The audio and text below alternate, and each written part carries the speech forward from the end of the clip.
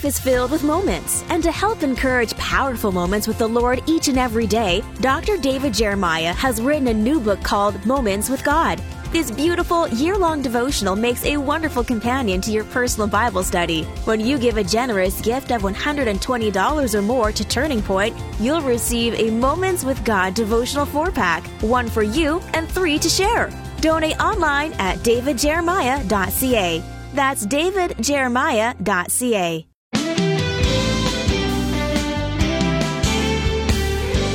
It's no fun to live under the hand of God's discipline. It can feel discouraging and lonely. But that doesn't mean He stopped loving you.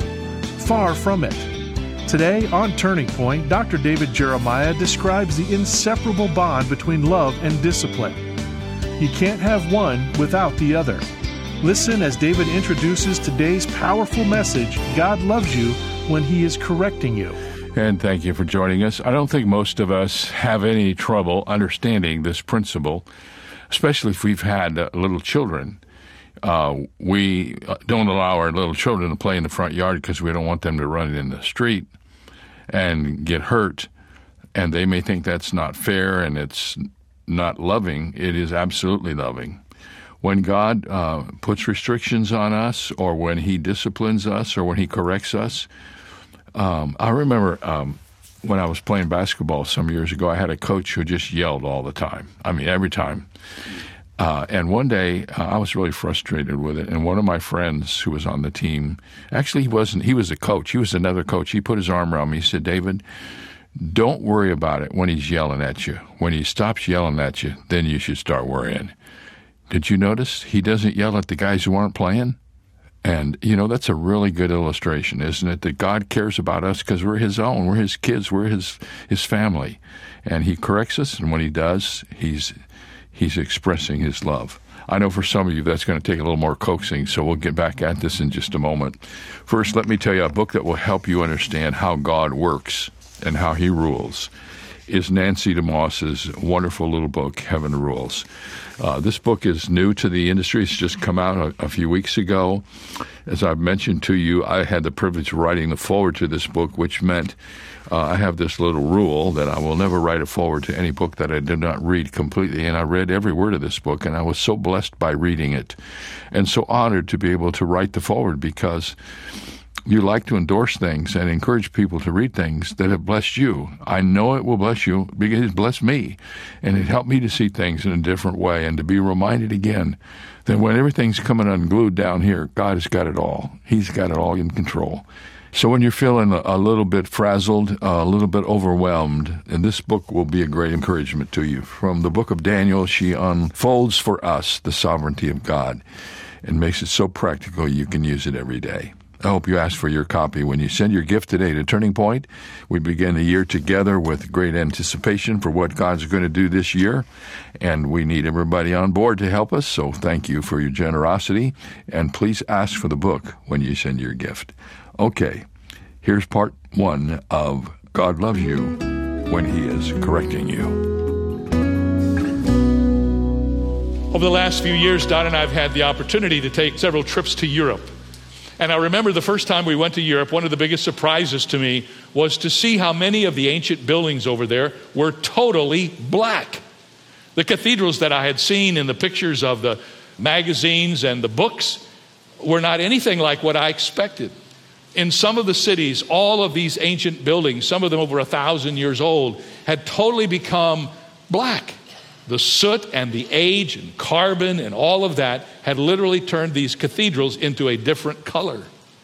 We were in Italy, and we went to the Leaning Tower of Pisa, and there we saw another illustration. They had scaffolding up all around this facility, and they were blasting off the dirt and soot that needed to be removed. Joni Eareckson Tada reported that she had the same experience that we did. She was in Paris and went to the Notre Dame Cathedral and was just shocked that that great facility was so covered with blackness that you could not even make out the frescoes. You couldn't make out the design on the outside of the building. She said it was depressingly black. And then she said after several years, someone sent her a picture of the building and it had been restored. What had happened was, during the intervening years, they had sandblasted the outside of the cathedral and restored it as much as possible to its original view. In her inimitable way, Joni Eareckson Tada said that's what God does to us in our lives. He sees that we are gathering some of the soot and dirt of the world, and so he has to sandblast us to get us back to the place where we need to be. And she related that to some of the things that had happened in her life. As many of you know, Joni Eareckson Tada is a paraplegic, and she has been in a wheelchair for many years due to an accident she had when she was a teenager. And she has suffered greatly, and we've read about her suffering. Most of us will never suffer like Joni Eareckson Tada. And most of us do not plan to suffer like that. Thank you very much. Most of us would rather have the kind of God that C.S. Lewis describes in one of his writings.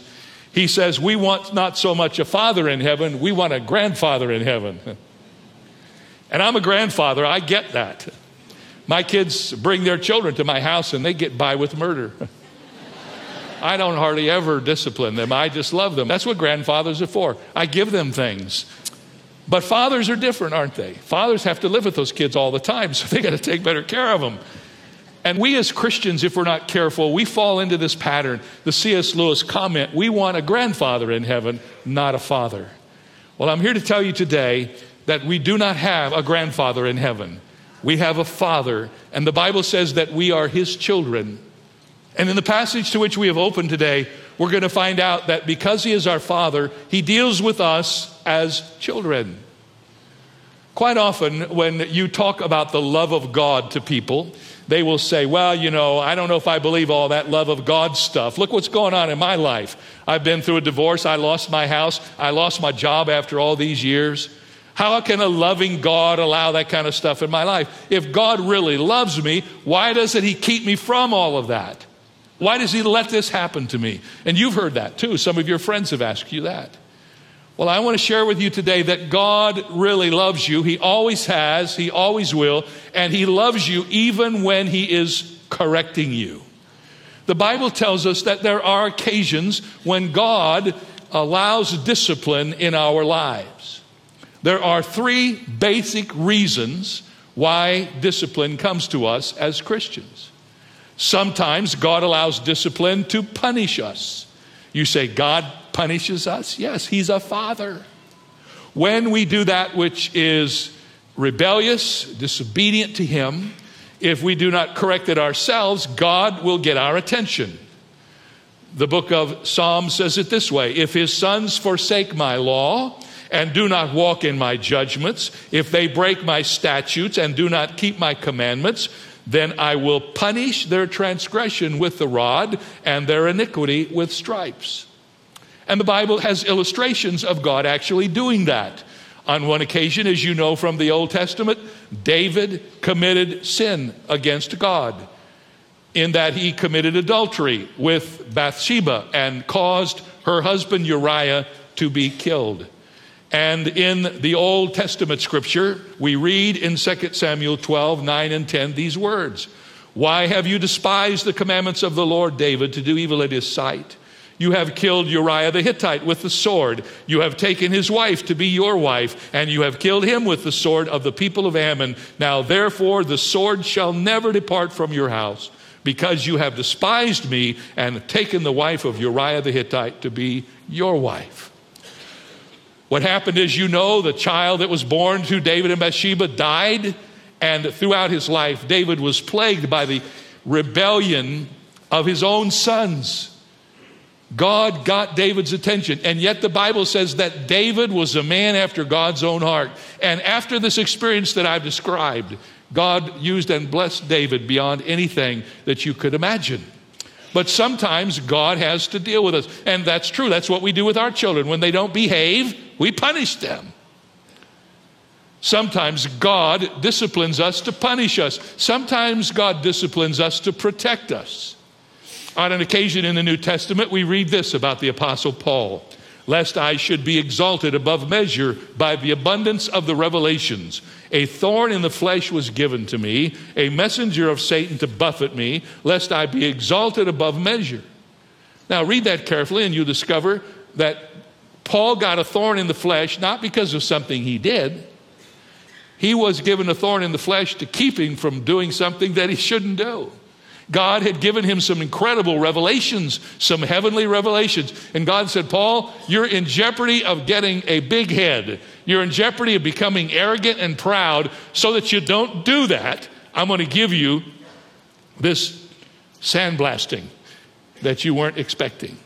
And Paul said God did that not because of something he had done wrong, but in order to keep him from doing something that he shouldn't do.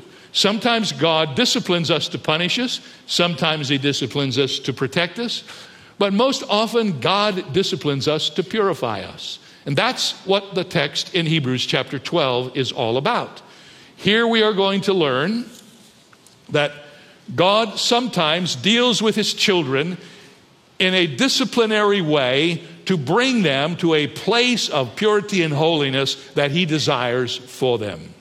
Now, the key word in Hebrews 12 is the word chastening, and you will find it there a number of times, 7 times actually in verses 5 through 11. The word chastening comes from the word paideia, which means child, and it is a picture of the training of a child and all that goes with that, correcting and cultivating and educating children. And the goal in sight in training children is always that they might grow up and mature and be the kind of people that we want them to be. When God is chastening us, that's his desire for us spiritually. Malcolm Muggeridge was one day recalling what he said to William Buckley on the subject of suffering. Here's what he said. As an old man, Bill, looking back on my life, it's one of the things that strikes you most forcibly that the only thing that's taught one anything in life is suffering. Not success, not happiness, not anything like that. The only thing that teaches one what life is about, the joy of understanding, the joy of coming in contact with what life really signifies, is suffering and affliction. And I think about that and I look back over my life and I realize that God never teaches us much during times of prosperity, but adversity is a great tool in the hands of God. That he uses the difficult times in our life to grow us up. And if you examine that in your life, you will discover those times when you felt things were not good and things were tough and things were hard, that if you look back, usually it was during those times that you grew in your relationship with Christ. God is after that goal in our lives. And the reasons for God's discipline are 3. Sometimes he disciplines us to punish us, sometimes to protect us. But mostly he does that to purify us. He does it to purify us so that we'll become the people he wants us to be. Those are the reasons for God's discipline. Let's talk for a moment about the reality of it. Notice what it says in verses 6 through 8. For whom the Lord loves, he chastens and scourges every son whom he receives. If you endure chastening, God deals with you as with sons. For what son is there whom a father does not chasten? But if you are without chastening, of which all have become partakers, then you are illegitimate and not sons. Now, what the writer is saying here is 2 things. Number 1, the presence of God's discipline in your life proves that you are one of his sons or daughters. Isn't it interesting that the very thing that causes us to question God's love is the very thing that we ought to look to as the proof of God's love? Isn't it true when we're going through stuff and we're feeling the sandblasting in our lives, we say, well, how can God love me if he lets this happen to me? No, you don't have it right. The very fact that you're going through this is the evidence that God really does love you, and he's treating you like one of his children.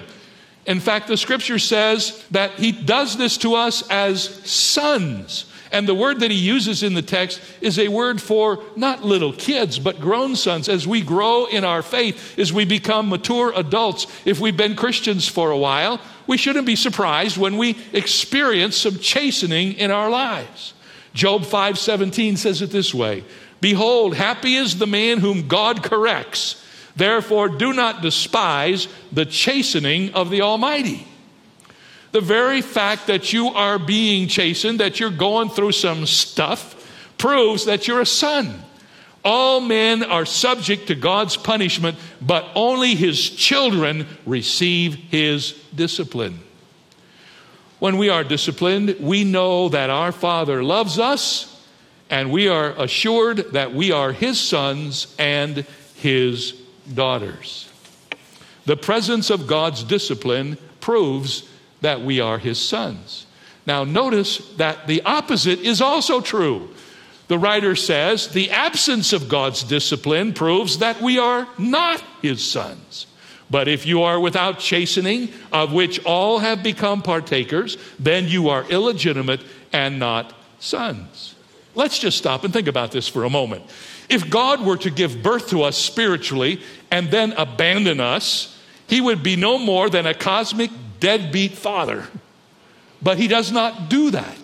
He gives birth to us into salvation, and then he continues to father us along the way and guide us and direct us and help us in our growth as any human father who is walking in the path of God would do. So the tragic message here, men and women, is this. If we are not disciplined by God, then we are not his children. The writer of Hebrews says that God scourges every son whom he receives.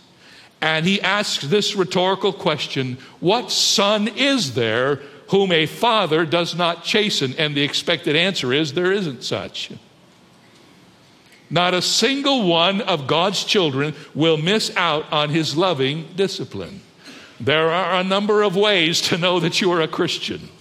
But one that is most often overlooked is the presence of discipline in your life. If somebody says, how do you know you're a Christian? Well, I just had a little sandblasting this week. You know, God's been working on me.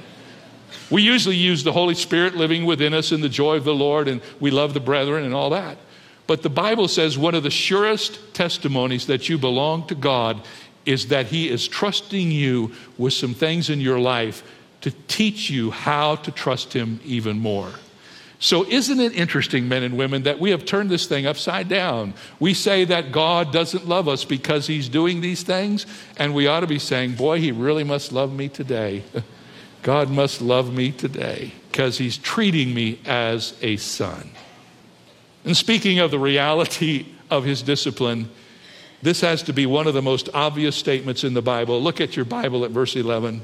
Now, no chastening seems to be joyful for the present. Can I get a witness?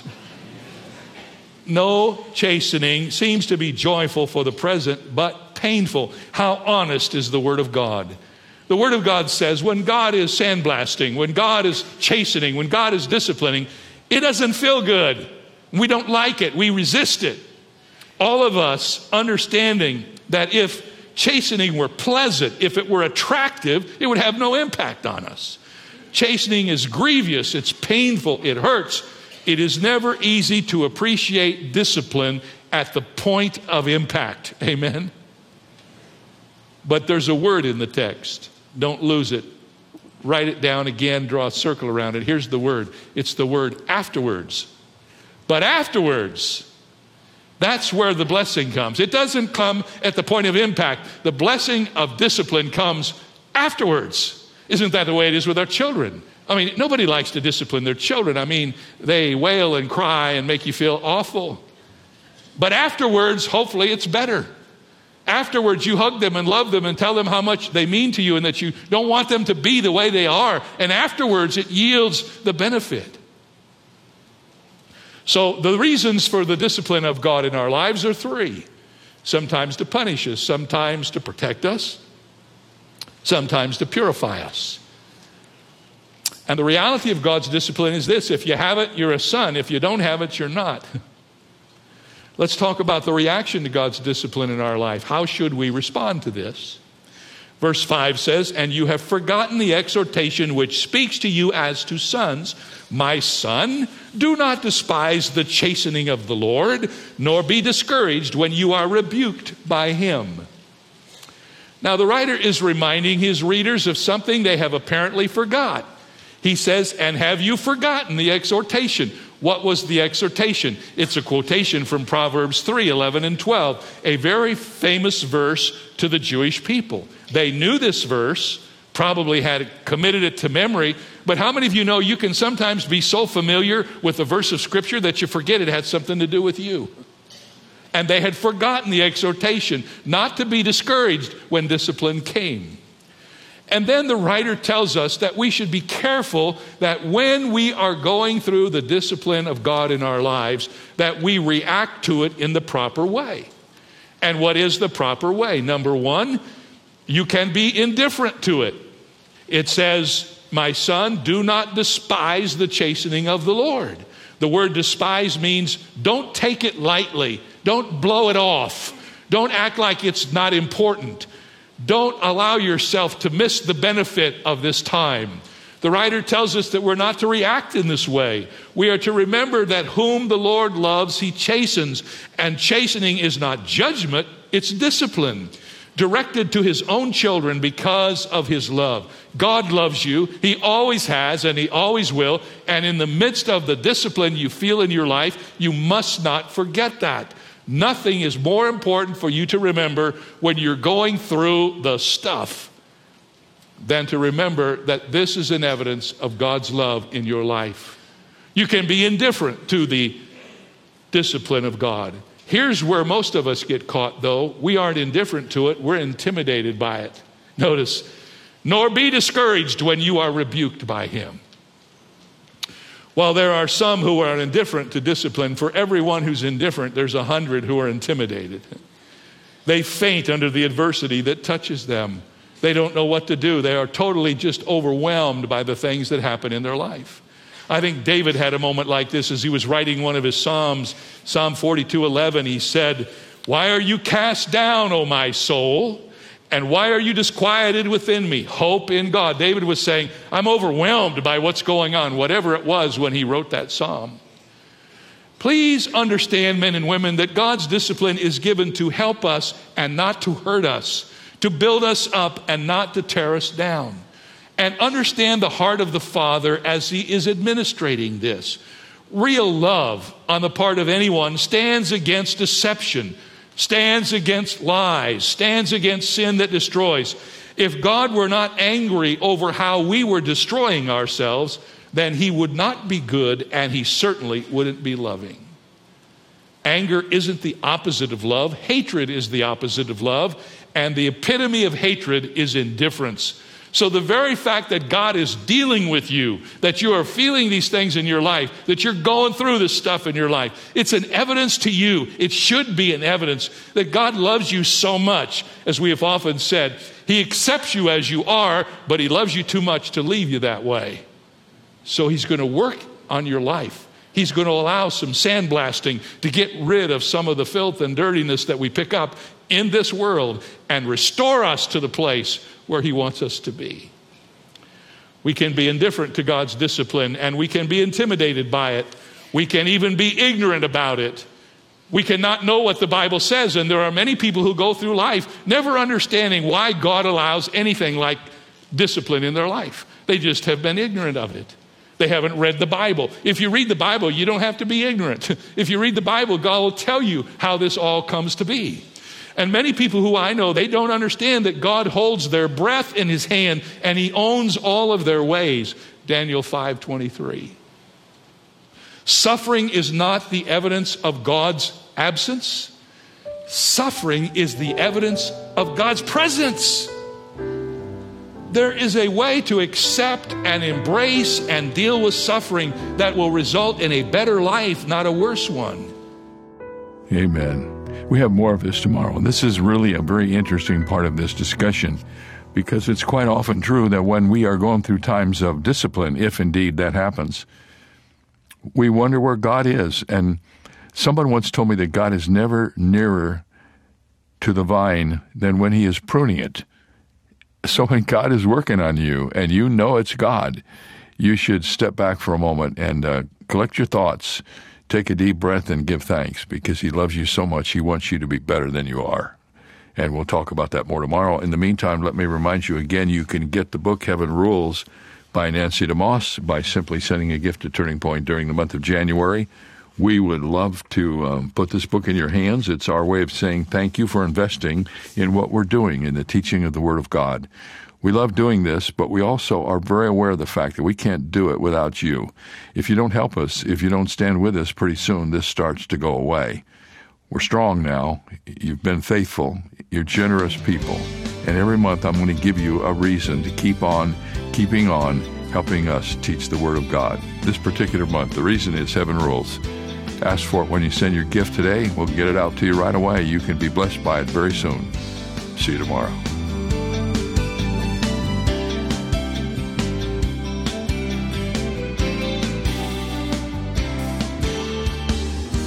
For more information on Dr. Jeremiah's series, God Loves You, He Always Has, He Always Will, visit our website where you'll also find 2 free ways to help you stay connected: our monthly magazine, Turning Points, and our daily email devotional.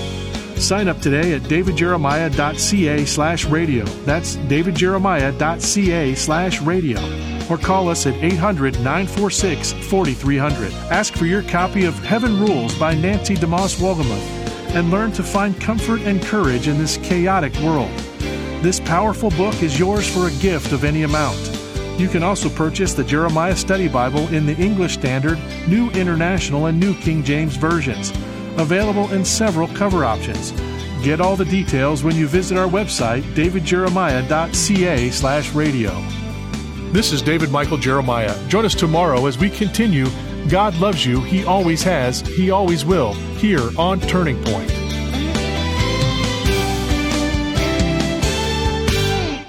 In all we do each day, Dr. David Jeremiah and Turning Point work to make a global impact for the kingdom of God. But we can't do it alone. That's where Bible Strong Partners come in. These loyal monthly supporters form the foundation of Turning Point, allowing Dr. Jeremiah to teach the whole counsel of God. Partnering with Turning Point enables you to share in the eternal impact of this ministry, leading people to Christ through our media and printed resources, multiplying Bible teaching broadcasts, presenting the gospel around the globe, and strengthening the saints. In appreciation for your partnership, Turning Point wants to provide you with exclusive monthly resources and study guides, member-only communications, an on-demand library of study content, and so much more. Are you ready to see what the Lord will do? Let's expect to change the world together. Go to davidjeremiah.ca/BibleStrong to become a Bible Strong partner today. That's davidjeremiah.ca/BibleStrong. E. Stanley Jones was a Methodist missionary to India. He noted that the Indians were making an amazing discovery, that Christianity and Jesus are not always the same. Because Christianity has had a long history in India, many families and castes and villages were traditionally Christian, but they didn't always know Jesus. That is an important distinction to make in America as well. Growing up in a Christian tradition doesn't automatically make one a Christian. True Christianity is based on a relationship with Jesus Christ. Sitting in church doesn't make one a Christian any more than sitting in a garage makes one a car. This is David Jeremiah, encouraging you to get on the road to new life. Discover God's definition of a Christian on Route 66. Route 66, driving the word home. Log on to Route66Life.com. Start your journey home today.